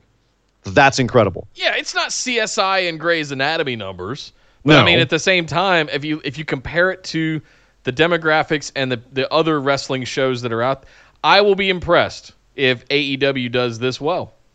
To be honest, to be fair. I think it will. I think it'll taper off. I think NXT is going to taper off a little bit. But if both of those shows can maintain 1 million viewers in the 18 to 49 demo, which is what they want, Holy smokes. Wednesday night is going to be hot. They were the for fourth. Those networks. They were number 4 in the 18. Let me get my notes up here. They were number 4 in the 18 to 49 demo, which is, they were fourth behind American Horror Stories premiere, and Suits. Excuse me. Suits is the one that follows NXT right now. Yeah, and then NXT is going to take over altogether. Yeah. So it was number 4 in the 18 to 49 demo. That's fantastic for a premiere of a wrestling show. Yep. AEW, and here's the real problem: AEW's going to have to work to put on as good of a show as NXT is putting on, because this show was lights out. This show was incredible. If you're just starting to watch NXT and you see this show, you go, "My God, that's a good wrestling show." Yeah. It was lights out from top to bottom. Starts off with a fantastic 4-way women's number 1 contender match: Io Shirai, Bianca Belair, Candice LeRae, and Mia Yim. These women, it was a short match. It was like 8 to 9 minutes long, but man, these women were hot in this match. Just nonstop action, fantastic move sets, big spots. Everyone got their shit in. It was great. And it ended up with Candice LeRae picking up the win in a very exciting. It was, what I liked about it was it made sense. Mia Yim, in trying to put Candice in the electric chair position, left herself open for a Poison Rana, which Candice then capitalized on for the win. Candice LeRae is your number 1 contender for Shayna Baszler's title. Shayna challenged her at the top of the ramp, tried to intimidate her with the other horsewoman. Good stuff. I like that LeRae is getting the shot. We know she's not going to take it. I can't imagine her taking it after all this time in Shayna's hand, especially with Rhea Ripley waiting in the wings. Right. But and Toni Storm. and possibly Toni Storm. So this was all a great start. Then you had a squash match. Cameron Grimes squashes Sean Maluda. Cameron Grimes and his hat, I should say, squashing Sean Maluda. I'm not really sure why they're trying to. I didn't see him wear the hat. He did. He came out looking like Ronnie Van Zant. Okay. Like a member of Leonard Skinner. I guess that's what they're going for. It's growing on me. It's still dumb looking, but it's growing on me, and I like his presentation. I like what they're doing with him. Weird to see Trevor Lee on USA Network, man. Yeah, it is. On live TV. I mean, I know it's happened on Impact for a while, but it's weird. The big news from that first hour of NXT, the prophecy, Nick. The prophecy was fulfilled. The prophecy was fulfilled. Roderick Strong is your new North American champion after an absolutely amazing match with Velveteen Dream, at the end of which Undisputed Era came out, of course, and helped Strong win. Doesn't matter. It was a fantastic match. If anyone had never seen these guys before, they would be amazed by this match. And, Undisputed Era draped in gold. We knew it was going to happen. I didn't think it would happen that soon, but it's a great time to do it, to end the first hour of NXT live on TV. Just awesome. And I'm stuck. So at this point, we're switching over to the WWE Network, and I think it's a good time to talk about what do the people that tuned in to USA on Wednesday night that have never seen NXT before, I'd love to hear from them, like what you thought. Like, if you don't watch NXT regularly, were you channel flipping? Were you rolling through the guide on your cable and you just ran across USA NXT live? Yeah. What'd you think? What did you think? Did you stick around? Did it make you go sign up for the network so you could watch the second half of it? Are you going to go back and watch takeovers? Those are the questions that are like in my mind, because I think that's the goal. That's the whole end goal of this. And frankly, the second hour I thought was way more insane than the first hour. Yes. You started off with a really awesome Pete Dunne versus Arturo Ruas match, which was a great conflict of styles. You had Ruas doing his capoeira and MMA, and Pete Dunne just doing his mat wrestling and joint manipulation, and it was fantastic. It was a great showcase for both guys. Pete Dunne does pick up the win here, but Ruas I thought looked great even in defeat. Just looked like he just lost a step on Dunne. Dunne was just that much more vicious. Right. You then had, unfortunately, the low point of the entire show, which was Xia Li versus Aaliyah, which was a little botchy. I love Xia Li, but she I don't know. So every once in a while, she's just a little clumsy, which is weird. She slipped off the top rope trying to do a move. I I'm going to attribute a little bit of that to Aaliyah as well, because you have to have the good base, and I don't know if Aaliyah is a good base for her to work with. Zaya did it herself. She slipped out that top rope herself, man. Yeah, I hate to say it. I'm really high on Zaya Lee. I can't blame it on Armenian Carmella. No, you cannot blame it. Good Lord. What happened, man? You go on vacation, you come back all salty. So unfortunately, but Zaya did pick up the win. I feel like they are high on Zaya. They feature a lot on the WWE PC YouTube channel, and they should. Like, she's got a great presentation. I see a lot of upside in her, but yeah, just they need a little bit more work. Yep. But then, man, things started heating up some more. We were supposed to have a match between Denzel Dejournette and Kushida. Denzel comes out and waving the crowd and, hey ho, trying to get everyone excited about his match. And out comes Imperium. 3 members of Imperium come out, beat the crap out of him, and pose in the ring. The whole crowd starts chanting for Walter. And sure enough, Walter. Sure, they started doing the Goldberg chant, Walter, Walter. And out he comes, and everyone loses their damn minds because Walter famously didn't want to come to the U.S. Like, he'd come over for a little jaunt here and there, but he didn't want to move to the U.S., which is why he was put on the NXT UK brand.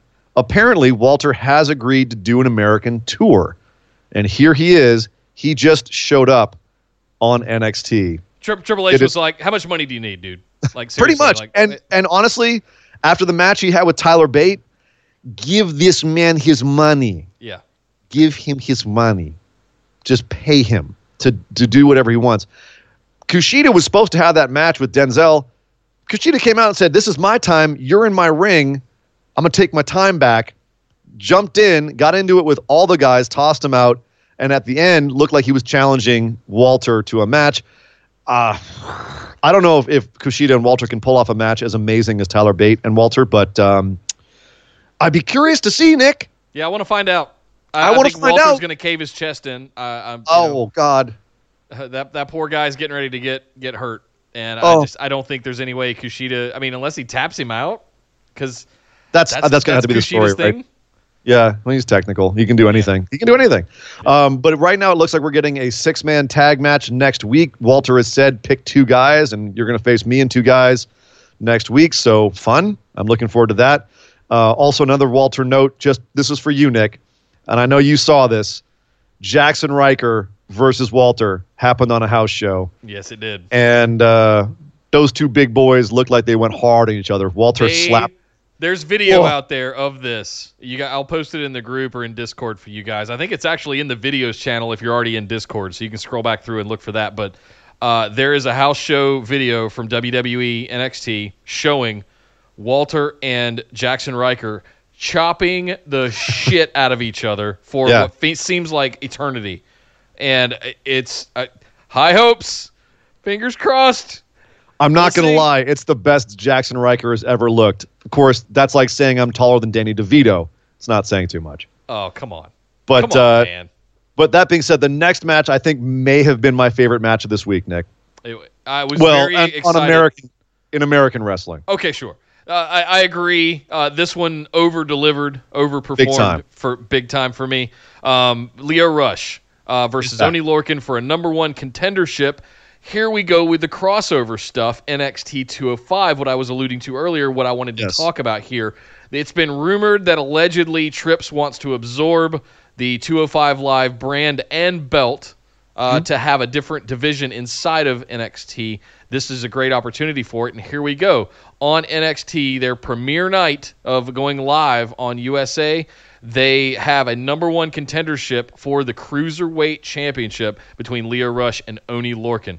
Yes. This was fantastic. Returning Leo Rush. Yes. This, to me, was what the Cruiserweight division needs. It needs a little bit of a little goose. Yeah. And I think this is going to be good for, we now know, fantastic match. Leo Rush, on his return, is your number 1 contender to face Drew Gulak for the Cruiserweight Championship. And I love the story they told here where you had Leo Rush coming back. Maybe we don't know if he has ring rust or not. Oni Lorcan, much bigger, much more powerful than him. overwhelming him at every point. Leo just basically escaping for most of the match. Yep. And in fact, that was how the match finished, was Leo pissed off Oney Lorcan so much. Oney Lorcan's character is the same way he is on Twitter. He's all caps. He only speaks in all caps. He only wrestles in all caps. And if that's the case, Leo Rush is all italics. Because sure enough, he pisses off Oney Lorcan to the point where Oney just loses his mind, starts slapping the crap out of him, tries to charge him. Leo turns it into a Spanish fly and quickly capitalizes with a split leg frog splash and takes out Oney Lorcan. I love that storytelling. Leo couldn't beat Oney until Oney essentially beat himself, and Leo capitalized on Oney getting just too angry, which is a great character trait for Oney to have. I like that. I like the way that they played this. And also, I like the fact that it looks like Leo, they put over the fact that Leo is getting his stuff together. We all know he had troubles on the main roster. He had some heat backstage. Mauro Ranallo alluded to the fact that he's got some mental issues that he's working through. And I think that this is probably one of the best things that could happen to him, is pull him down from where he was with that Bobby Lashley program, get him back wrestling again. He's such a fantastic wrestler, and he was being misused, I think, just as a mouthpiece, although he's great at that. Yeah. But this is humble him a little bit, calm him down, and let him just go out there and work. Put a different bridle on that horse, because the kid's got miles of talent. He doesn't need to be anybody's manager. He has the talent to do this. As good as we talk about Cedric Alexander, Ricochet. Are they good enough? Can they stand on their own? Leo Rush, I put right beside them as having that kind of maybe not the history and the experience. But, man, we talk about Velveteen Dream all the time, Patrick being 23 years old. Leo Rush, I think, is 22, 23 as well. He's young, yeah. So, these up-and-comers, man, we've got to nourish that. And putting him on the main roster as a manager mouthpiece for someone who, like Bobby Lashley, that was questionable at best. So, yeah, this is the best possible thing that could have happened to Leo Rush. It looks fantastic. Great to see him come back and have a match like this and land a number one contendership for the Cruiserweight Championship. So we'll see what happens with that. Which, as I said, I want the Cruiserweight division to go back to being guys like Leo Rush, Lince Dorado, Humberto Carrillo, guys who are flyers, guys who are going out there and putting on a high-energy, exciting match, not a mat wrestling match on the pre-show. Right. So exactly. in that sense, I thought this was a step in the right direction. And fingers crossed for Leo. obviously, he had similar backstage stuff as someone like Big Cass or Enzo, where he was pissing people off just with his personality. Obviously, he said we don't know everything that's going on backstage. He had enough upside that they felt it was worth giving him another chance, and he's back. So very happy to see that there were other routes that he could take within the company. Sure. Yep. Absolutely. So. This show ended with Matt Riddle and Killian Dane getting another shot at each other, and once again, no, not really. Well, Dane, I think, has won one match, and we had no resolution in one match. But once again, we had no resolution. Street fight, and Riddle and Dane basically just brawled into the back. They ran into Walter. Walter got pissed and started beating up Matt Riddle, and then Imperium jumped in, and then Street Profits jumped in, and then the Forgotten Sons jumped in, and then it was just a massive brawl with everyone in the back. So Pete Dunne just kept walking by and beating people up. Okay. It was random people in the back who just started jumping in and getting into a fight. This all spilled back out into the arena, and the show went off the air with Killian Dane doing a freaking tope suicida into a massive crowd of dudes. This ended with madness, but no real resolution to Riddle and Dane. Do you think, Nick, that for your first major show where you're trying to show off your show to the world, you should have a show with a non-finish? Whereas basically it was kind of an old WCW. Sting is in the rafters. We're out of time. Yep. This brawl's gone insane. Killian Dane took out everybody. We're out of time. We got to go. Was that the way to end this show? Maybe, because I'm not terribly mad at it. It leaves me hungering, wanting more. Oh God, what are we going to do next week? That kind of. I miss that stuff from the 90s. I miss WCW and Attitude Era stuff from the 90s where they would just go to black right at the end because they ran out of time. And you didn't have social media, you didn't have all that stuff to keep you up to date throughout the week. You had to wait till the next Monday to see what the hell was going to happen, what the outcome was, or if they were still going to be fighting at that point. So, yeah, I do think the suspense nature of this might have been what they were going for. Let's make sure that people have something to look forward to when they come back next week. As far as Dane and Riddle goes, I don't know where this goes from here. We've got to have some kind of blow-off. Is it a Hell in a Cell match? Is it going to happen at War Games in a couple of months? I don't know, but I don't think they're done by any means. So. Oh, no. No, this definitely seems like it's going to end up at War Games, given the timing of everything, but we shall see. Yep. Overall, Nick, good start for NXT Live. Should AEW be scared? Yes. Yes.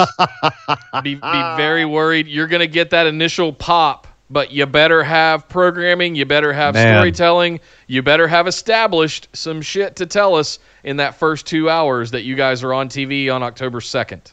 Yeah. Because they've got established stuff. They've got storyline. They've got history. They've got all this stuff that we're already invested in for years now. They have some of the best. They have some of the best wrestlers in the world, and they have a huge, deep roster of those great wrestlers. And AEW's got a bunch of great wrestlers too. These are established international properties that they've got their hands on in NXT. AEW. This is what's crazy is I think when AEW was first when they first said that it was going to happen, I think everyone was like, "Oh my God, they're going to put on such a better show than the main roster of WWE," and they probably will. Are they going to put on a better show than NXT? I don't know. Nobody is putting on a better show than NXT. Not New Japan, not Impact, definitely not Ring of Honor. NXT is the best week-to-week wrestling show there is right now. And has been for years. And has been for years. Yeah. AEW has a huge uphill battle here. So, yeah, they're going to have to bring their A game. I suspect it's going to be a bit of a learning curve as well on how to put on a regular TV show. So, hey, man, I am all for this Wednesday night war, so to speak, because we're the ones who win, us wrestling fans. Absolutely. It's just that much more. Competition is always a good thing. The consumer always wins. Yeah, and they're not. I mean, NXT isn't letting up. Next week we have Lee Dijak 2 or 3, I guess, technically 3 in NXT. That's next week. Let's see if they can actually finish the match this time. Well, they finished it last time. Lee needs to win this one. We have to have 2. So it's a non-finish. Dijak wins, Lee wins, and then we have a rubber match somewhere down the line that they can throw on against AEW, and everyone's hot for it. Sorry. I don't know if they wait that long, but maybe. Hey, throw them into War Games against each other, sure. Yep. A couple more quick things here. Let's see. Let's head over to 205 Live. Really quickly on 205 Live, Lindsay Dorado beat Arya Daivari. Jack Gallagher won via DQ because Brian Kendrick got a kendo stick and beat the absolute crap out of him. Humberto Carrillo wants another title shot and says next time he's going to win because he's going to have it alone. All right. And then Oni Lorcan had a match against Tony Nese, and Drew Gulak helped Tony Nese beat him. So Lorcan 0-2 this week. Poor guy. There was something I saw online where people were chanting "baby, baby" because they were so bored with the 205. Was that this week's 205 Live where Drew Gulak started rocking Grand Metalik in his arms like a baby? That wasn't. That was last week. I don't know. Something I ran across online. I'm just wondering what that's from. But stealing one from Gentleman Jarvis there. Yeah. Who, by the way, man, he showed up at Bar Wrestling this week and apparently was having a really bad bout with depression before it, but got himself up and went to the show and tweeted about how much it meant to him that he had such a great time there. So, awesome. Gentleman Jarvis, dude, so awesome. One of those great indie wrestlers that, just a lot of people don't know about, but he's great. Him and Orange Cassidy, go check out their matches. Good stuff. Speaking of good stuff and good matches, Nick, let's head over to New Japan. We had the Destruction Tour all this last week. Beppu, Kagoshima, and Kobe. 3 big shows. 3 big matches. And then I think the Kobe show was probably the most stuff happened. I'll put it that way. The last night's Kobe show. Which is why I'm so haggard today, because I was up watching that, freaking out, which I'll talk about in a second. Beppu, Zack Sabre Jr. won that Rev Pro Heavyweight title back. I think you and I both called that. We didn't think Hiroshi Tanahashi was going to hold it for long. But wouldn't you agree, Nick, that Tanahashi winning the Rev Pro belt is more of a good thing for Rev Pro than anything else? That's basically, now they can say in their champions roster, Hiroshi Tanahashi. And no disrespect to Rev Pro, but that guy is bigger than that company. Oh, totally. Oh, totally. But you and I both said we felt like he was slumming it a little bit. But he's elevating the belt. And so, and that's the point. And I think that's the takeaway. That's what we want to leave people with is that he's elevating the brand. He's elevating the title, all of that stuff around Rev Pro. But yeah, Zack Sabre Jr. gets his title back. Congratulations. And I think he's better for it. He's better holding it, I should say. Well, yeah, he's actually, from Britain, lives in English, Britain. Yeah. So makes more sense to have him have it. But I think it does elevate the belt for Tanahashi to win it. Yep. So you're great for Rev Pro, honestly. Like, really happy for them. Kagoshima, the next Destruction Tour show. El Phantasmo and Ishimori retained their junior heavyweight tag titles. Damn it, against Ospreay and Eagles. I was hoping Ospreay and Eagles would pick those up, but nope. Ishimori and El Phantasmo still your junior heavyweight tag champs. And Ibushi defended his briefcase for his title match at Wrestle Kingdom against Kenta. He did retain it, but then Evil came in after the match to say, I'm next, and I want to take that briefcase from you. Cool. What, poor Evil, dude. He's always gets thrown into these matches where it's like he's the last guy they face before Wrestle Kingdom, and everyone knows he's not going to win this damn briefcase. No. But it'll be a good match. Everybody in the world is waiting with bated breath to see Okada and Ibushi at Wrestle Kingdom. And if somehow Naito or Jay White works themselves into it, fine. But it's all about Ibushi Okada at Wrestle Kingdom at this point. I have some bad news for you. Uh-oh. At Kobe, last night, Jay White won the Intercontinental title from Naito. That means that Jay White is guaranteed, if he retains that title all the way to the second day of Wrestle Kingdom, he is guaranteed a title match with the winner. Ibushi says he wants to challenge whoever the Intercontinental title holder is. So Jay White now is basically waiting for Ibushi to beat Okada and then come face him. And I think he's probably going to get in Okada's head if Okada retains and have Okada. So someone's going to end up with both belts after Wrestle Kingdom. And the Switchblade push is in full effect right now. Yeah, it is. He beat Naito clean as a whistle. Wow. It is in full effect right now. I'm looking forward to watching that. That's on my list for tonight, actually, was to watch Kobe. So yeah, it's good. Well, here's the other thing. It wasn't just that. Also, Goto beat Shingo, which I thought was crazy, but then Goto challenged Jay White for the IC belt, so now it makes a little bit more sense. Okay. The real thing that blew my mind was earlier in the night we had a match. It was supposed to be Jushin Thunder Liger in a tag match against Suzuki-gun with Minoru Suzuki. Suzuki and Liger have been going back and forth for a couple of months now, and last night, Jushin's been getting madder and madder about this. Last night, Minoru finally pushed him too far, tried to rip his mask off, and something happened last night, Nick, that has only happened 3 times before in wrestling history. The first time in 1996, the second time in 2006, and the third time in 2012. Jushin Thunder Liger unmasked and revealed Kishin Liger, his evil alter ego. No. It looks like Satan Joker. It's amazing. And it was terrifying the way he did it last night, too. It was really good. I can't wait to watch this. Rips off his mask, rips off his bodysuit, and then spits mist in Suzuki's face, takes out the ref. There's a table set up in the corner. Minoru is lying against a table, and Kishin takes out a spike, like a huge stake, which is his signature, and tries to stab Suzuki in the face. Suzuki barely dodges. That spike goes all the way through the damn table. And then you've never seen Minoru Suzuki scared like this. He runs to the back, terrified, as Kishin Liger chases him off. We have to stop the show. I have to go watch this right now. It's unbelievable. And it looks like it's going to be we're going to have a future match with Kishin against Suzuki. I hope. As we know, he's on his retirement tour. It made sense that Kishin Liger would come back out at least one more time. Yep. But I'm so excited now. I'm going to put a channel in the under pay-per-views in the Discord. I'm going to watch it tonight. You guys come hang out if you want to watch it with me. So definitely check it out. I'm very much looking forward to that one. Very monumental moment. It's basically imagine Finn Balor's Demon, only for one of the most legendary wrestlers of all time, and it's only ever happened 3 times before. Wow. And last night was the 4th. So very, very cool. One last note from Kobe. 2 more last notes. Carl Fredericks did win he tapped out Shota Umino to win the Young Lions Cup. Carl Fredericks is your Young Lions Cup winner. Congratulations to him. LA Dojo boy. Heck nice. Yes. And finally, there was a tag match, Bad Luck Fale, Chase Owens, and Yujiro Takahashi versus Togi Makabe, Toa Hanare, and Honma.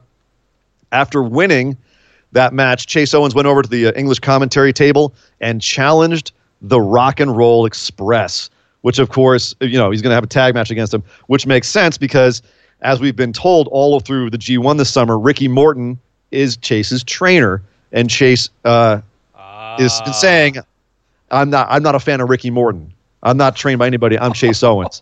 So now we're going to have Chase against his former trainer, which is really cool. Just to make sure, Nick, you do know who the Rock and Roll Express is, right? Yeah, yes. Just making sure. Making sure. Thanks, Ian. Nice. No problem, buddy. Oh, man. Yes, definitely looking forward to catching up on the Destructions from this week. Just a real quick, is Lance Archer still making as big of an impact on the Destruction Tour as he did in the G1, or are we still not seeing much from him? No, he's going to be on, they're doing like a little American leg here at the end of next week, and he'll be on that. So we haven't seen him since. Gotcha. Well, guys, that's it for New Japan. And anything else we want to cover here before we get into the other news? Yes, very quickly, Bloodsport 2, Josh Barnett's Bloodsport 2. If you haven't checked it out, very much worth a watch.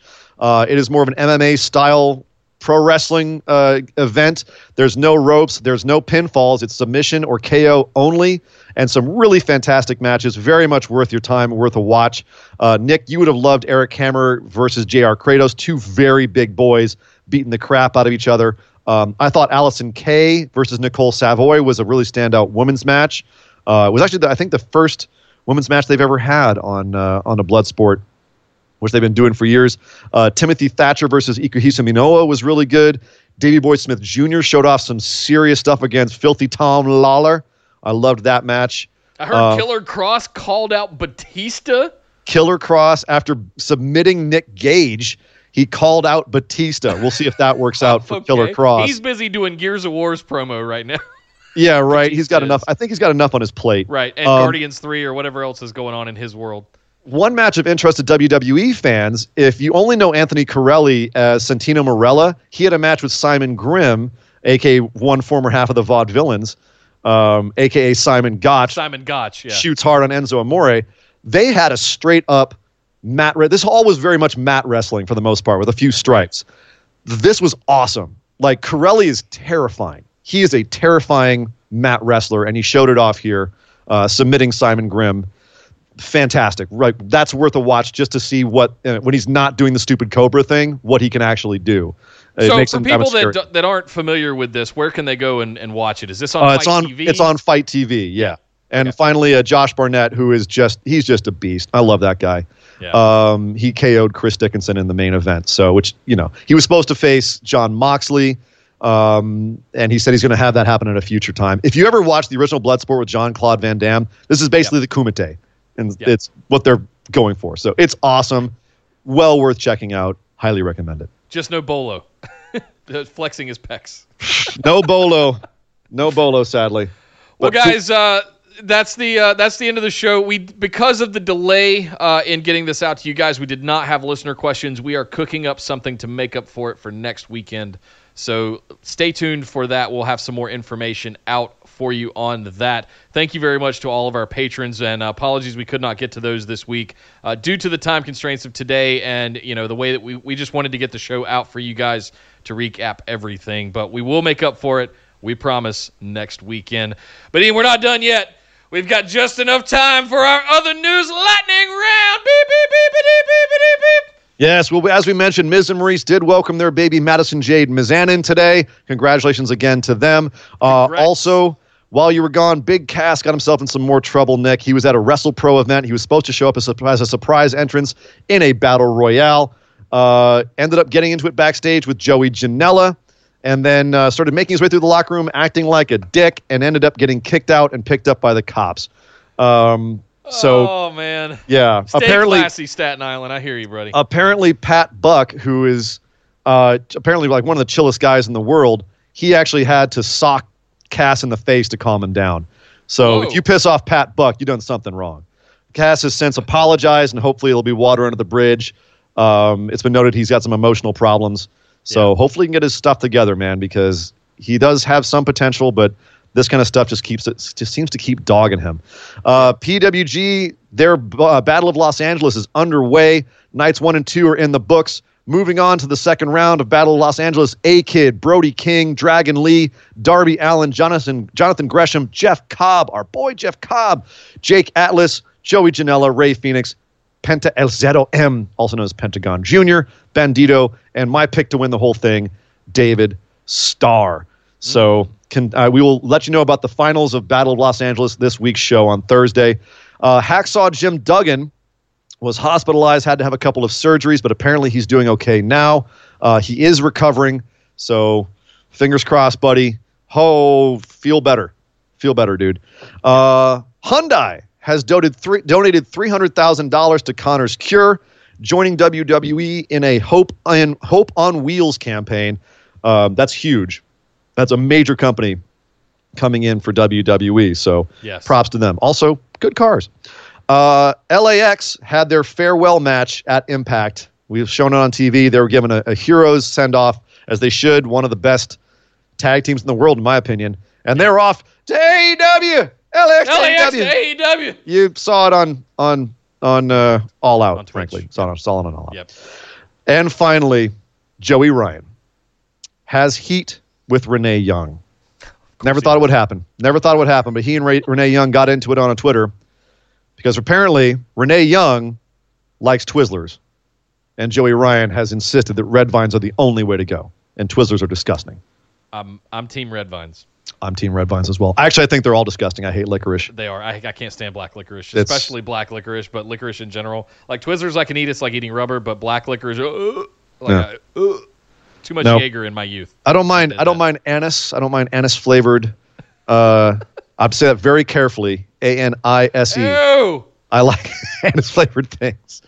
I don't like licorice. Just don't say it like Borat. No. Anus. No. But anyway, yeah. So I'm on Team Joey this one. If I gun to my head, I had to pick one. Sorry, I'm Team Joey Ryan on this one. And Nick, that is the news. Yes. For this week. Thank you very much, Sir Ian Dangerous, for that. And thank you very much to everybody that came and hung out with us in the live chat right here on YouTube on this Sunday afternoon. Apologize for the show getting out to you late, but we wanted to get something out there for you to let you know what we thought of the week of wrestling this week. You can always find us over in the Busted Wide Open discussion group on Facebook. Make sure you send us a join request and get in on there. But the Discord server is a hoppin', so make sure you also find that link to our Discord server either on Twitter or on our BWO discussion group in Facebook. We've got links shared right there. We've got to get to like 10,000 users before we can get like a permalink, so you kind of have to hunt it out, and I'll make sure We'll get there. We'll get there. In time.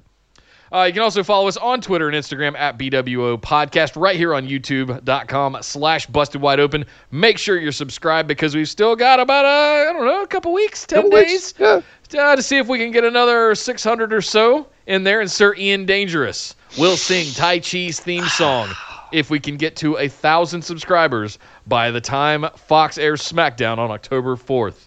So you got a little over a week to get us there.